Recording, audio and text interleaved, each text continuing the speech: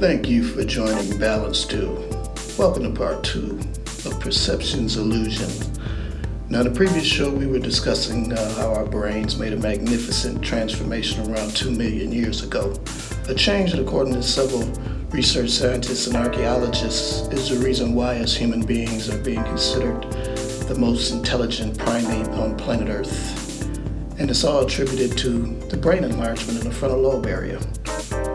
Now, fast forward into the present. Now our brains have the capacity for more complex thoughts, therefore allowing us humans to imagine that which has yet to happen. For instance, when we imagine something, we start to plan in our minds how that action will evolve over time. And if that situation doesn't go exactly like it was anticipated, then there's that possibility that some of us might get frustrated, angry, and therefore the increase in knowledge can lend itself to more anxiety if we let it.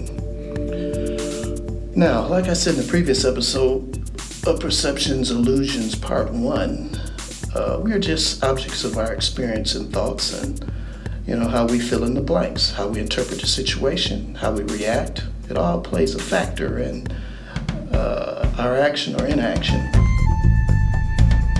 Now, the human brain, according to the German philosopher Immanuel Kant, famous for his theory of idealism in the 18th century during the Age of Enlightenment, stated, and I quote, "Perceptions are not the result of a physiological process by which our eyes somehow transmit an image of the world into our brains, but rather the result of physiological processes that combines what our eyes see with what we already think, feel, and want to believe, and then uses a combination of sensory information and pre-existing knowledge to construct our perception of reality," unquote.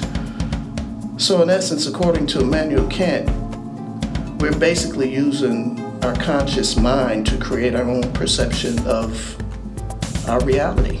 For example, based upon a compendium of situations we may have experienced with people, places, and things, we come up with opinions.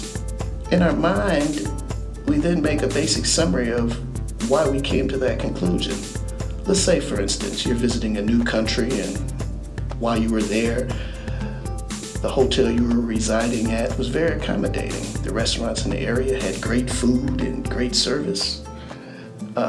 Weather was great the whole time you were there, so you want to go there again. And you already have an interpretation in your mind of how everything will materialize, right?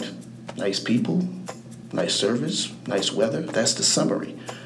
Now there's a possibility that you may not share the same experience as your last visit, and that could be for multiple reasons.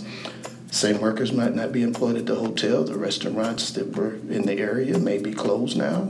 The weather conditions over a period of time since you were last there might have had a resounding effect on the cosmetics of the country. Something we have to understand to better deal with the anxiety that comes with the increase of knowledge is the realization that everything changes with time.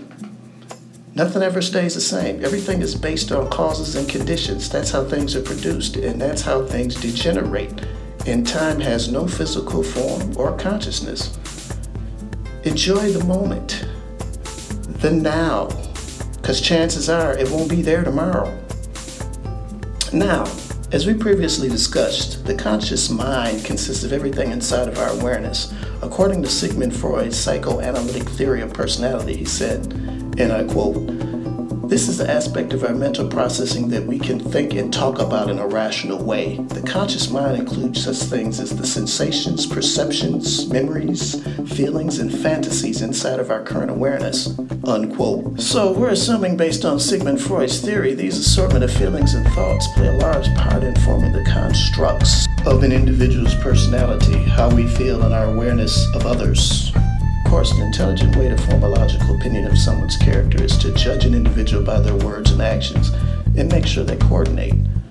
Now, if you have a problem mustering up that amount of objectivity, then some could surmise that you might be delusional, you might have an altered state of reality based on a history of misinformation, lack of knowledge, and mental afflictions. Now, some of us meet different people every day. And based upon how they look, we sometimes have some preconceived thoughts, and in some cases, that could be construed as somewhat of a normal reaction. But it's smart to exercise a certain level of objectivity because our first impressions aren't always accurate, and based upon our own thoughts and feelings, the visual appearance of that person can change. Now, in furtherance, some of us play a game with ourselves. We secretly make quick judgments when we meet people for the first time. And I reiterate, sometimes people prove our preconceived judgments right, and then others prove us wrong. For example, how many times have we started a friendship with someone with a very attractive visual appearance? Then the more we get to know them, the more that attractive appearance starts fading, has a certain stench to it. Now, in contrast, how many times have we met a person may not be visually appetizing? However, the more time we spend getting to know that person, the more they start looking more attractive.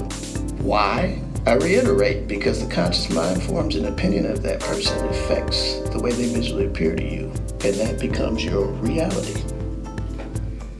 Thank you for supporting Balance Due. We are a veteran-owned, tax-exempt organization. All proceeds from donations go toward furthering our message of inspiration, positivity, and unique ideas, all geared toward strengthening the community.